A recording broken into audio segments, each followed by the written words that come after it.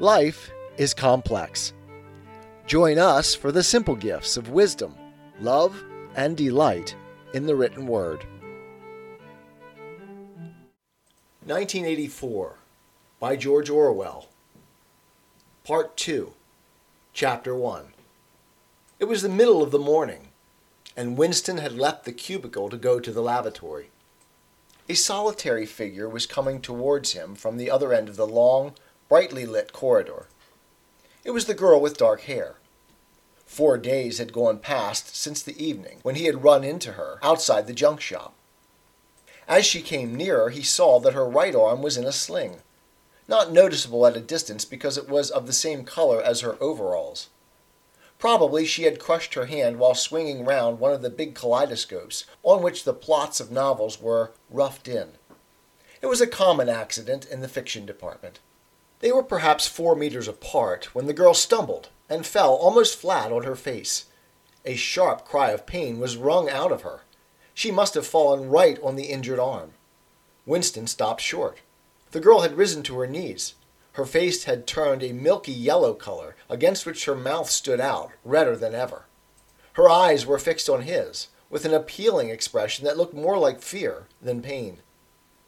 A curious emotion stirred in Winston's heart. In front of him was an enemy who was trying to kill him. In front of him, also, was a human creature, in pain and perhaps with a broken bone. Already, he had instinctively started forward to help her. In the moment when he had seen her fall on the bandaged arm, it had been as though he felt the pain in his own body. "You're hurt?" he said. "It's nothing. My arm. It'll be all right in a second." She spoke as though her heart were fluttering. She had certainly turned very pale. "You haven't broken anything?" "No, I'm all right. It hurt for a moment, that's all." She held out her free hand to him, and he helped her up. She had regained some of her color, and appeared very much better. "It's nothing," she repeated shortly. "I only gave my wrist a bit of a bang. Thanks, comrade." And with that she walked on in the direction in which she had been going, as briskly as though it had really been nothing. The whole incident could not have taken as much as half a minute. Not to let one's feelings appear in one's face was a habit that had acquired the status of an instinct. And in any case, they had been standing straight in front of a telescreen when the thing happened. Nevertheless, it had been very difficult not to betray a momentary surprise, for in the 2 or 3 seconds while he was helping her up, the girl had slipped something into his hand. There was no question that she had done it intentionally. It was something small and flat. As he passed through the lavatory door, he transferred it to his pocket and felt it with the tips of his fingers. It was a scrap of paper folded into a square. While he stood at the urinal, he managed, with a little more fingering, to get it unfolded. Obviously, there must be a message of some kind written on it.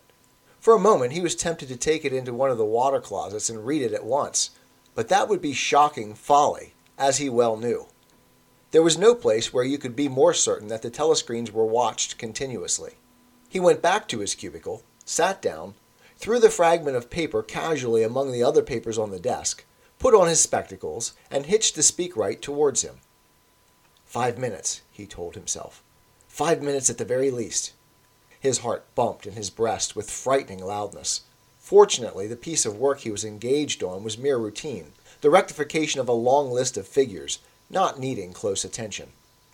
Whatever was written on the paper, it must have some kind of political meaning. So far as he could see, there were 2 possibilities. One, much the more likely, was that the girl was an agent of the thought police, just as he had feared. He did not know why the thought police should choose to deliver their message in such a fashion, but perhaps they had their reasons. The thing that was written on the paper might be a threat, a summons, an order to commit suicide, a trap of some description. But there was another, wilder possibility that kept raising its head, though he tried vainly to suppress it. This was that the message did not come from the thought police at all, but from some kind of underground organization. Perhaps the Brotherhood existed after all. Perhaps the girl was part of it. No doubt the idea was absurd, but it had sprung into his mind in the very instant of feeling the scrap of paper in his hand. It was not till a couple of minutes later that the other, more probable explanation had occurred to him. And even now, though his intellect told him that the message probably meant death, still, that was not what he believed, and the unreasonable hope persisted, and his heart banged, and it was with difficulty that he kept his voice from trembling as he murmured his figures into the speakwrite. He rolled up the completed bundle of work and slid it into the pneumatic tube. 8 minutes had gone by. He readjusted his spectacles on his nose, sighed, and drew the next batch of work towards him, with the scrap of paper on top of it. He flattened it out. On it was written, in a large, unformed handwriting, "I love you." For several seconds he was too stunned even to throw the incriminating thing into the memory hole. When he did so, although he knew very well the danger of showing too much interest, he could not resist reading it once again, just to make sure that the words were really there. For the rest of the morning it was very difficult to work. What was even worse than having to focus his mind on a series of niggling jobs was the need to conceal his agitation from the telescreen. He felt as though a fire were burning in his belly. Lunch in the hot, crowded, noise-filled canteen was torment. He had hoped to be alone for a little while during the lunch hour, but as bad luck would have it, the imbecile Parsons flopped down beside him, the tang of his sweat almost defeating the tinny smell of stew, and kept up a stream of talk about the preparations for Hate Week. He was particularly enthusiastic about a papier-mâché model of Big Brother's head, 2 meters wide, which was being made for the occasion by his daughter's troop of spies. The irritating thing was that in the racket of voices Winston could hardly hear what Parsons was saying, and was constantly having to ask for some fatuous remark to be repeated. Just once he caught a glimpse of the girl, at a table with 2 other girls at the far end of the room. She appeared not to have seen him, and he did not look in that direction again. The afternoon was more bearable. Immediately after lunch there arrived a delicate, difficult piece of work which would take several hours and necessitated putting everything else aside. It consisted in falsifying a series of production reports of 2 years ago, in such a way as to cast discredit on a prominent member of the inner party, who was now under a cloud. This was the kind of thing that Winston was good at, and for more than 2 hours he succeeded in shutting the girl out of his mind altogether. Then the memory of her face came back, and with it a raging, intolerable desire to be alone. Until he could be alone, it was impossible to think this new development out. Tonight was one of his nights at the community center. He wolfed another tasteless meal in the canteen, hurried off to the center, took part in the solemn foolery of a discussion group, played 2 games of table tennis, swallowed several glasses of gin, and sat for a half an hour through a lecture entitled Ingsoc in relation to chess. His soul writhed with boredom, but for once he had no impulse to shirk his evening at the center. At the sight of the words, "I love you," the desire to stay alive had welled up in him, and the taking of minor risks suddenly seemed stupid. It was not till 23 hours, when he was home and in bed, in the darkness, where you were safe even from the telescreen so long as you kept silent, that he was able to think continuously.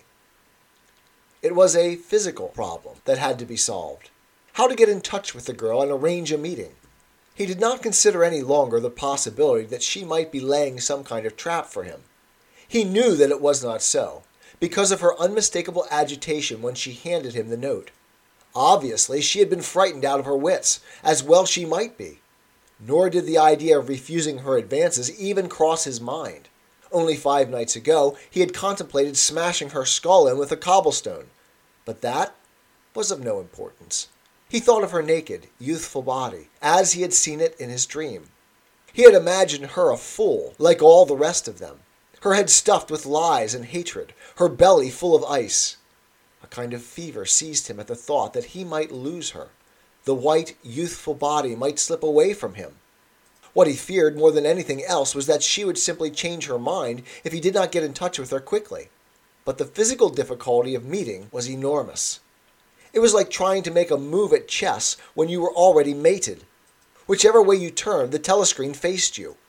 Actually, all the possible ways of communicating with her had occurred to him within 5 minutes of reading the note. But now, with time to think, he went over them one by one, as though laying out a row of instruments on a table. Obviously, the kind of encounter that had happened this morning could not be repeated.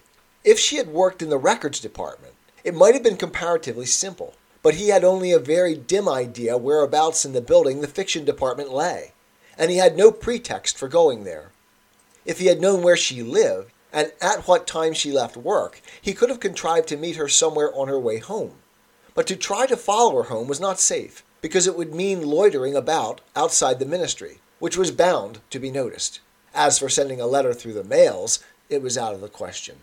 By a routine that was not even secret, all letters were opened in transit. Actually, few people ever wrote letters. For the messages that it was occasionally necessary to send, there were printed postcards with long lists of phrases, and you struck out the ones that were inapplicable.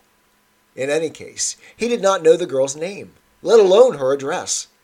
Finally, he decided that the safest place was the canteen. If he could get her at a table by herself, somewhere in the middle of the room, not too near the telescreens, and with a sufficient buzz of conversation all round, if these conditions endured for, say, 30 seconds, it might be possible to exchange a few words. 'Tis the gift to be simple. 'Tis the gift to be free. 'Tis the gift to come down where we ought to be.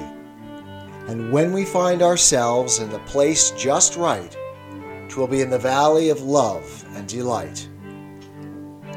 When true simplicity is gained, to bow and to bend, we will not be ashamed. To turn, turn will be our delight, till by turning, we come round right.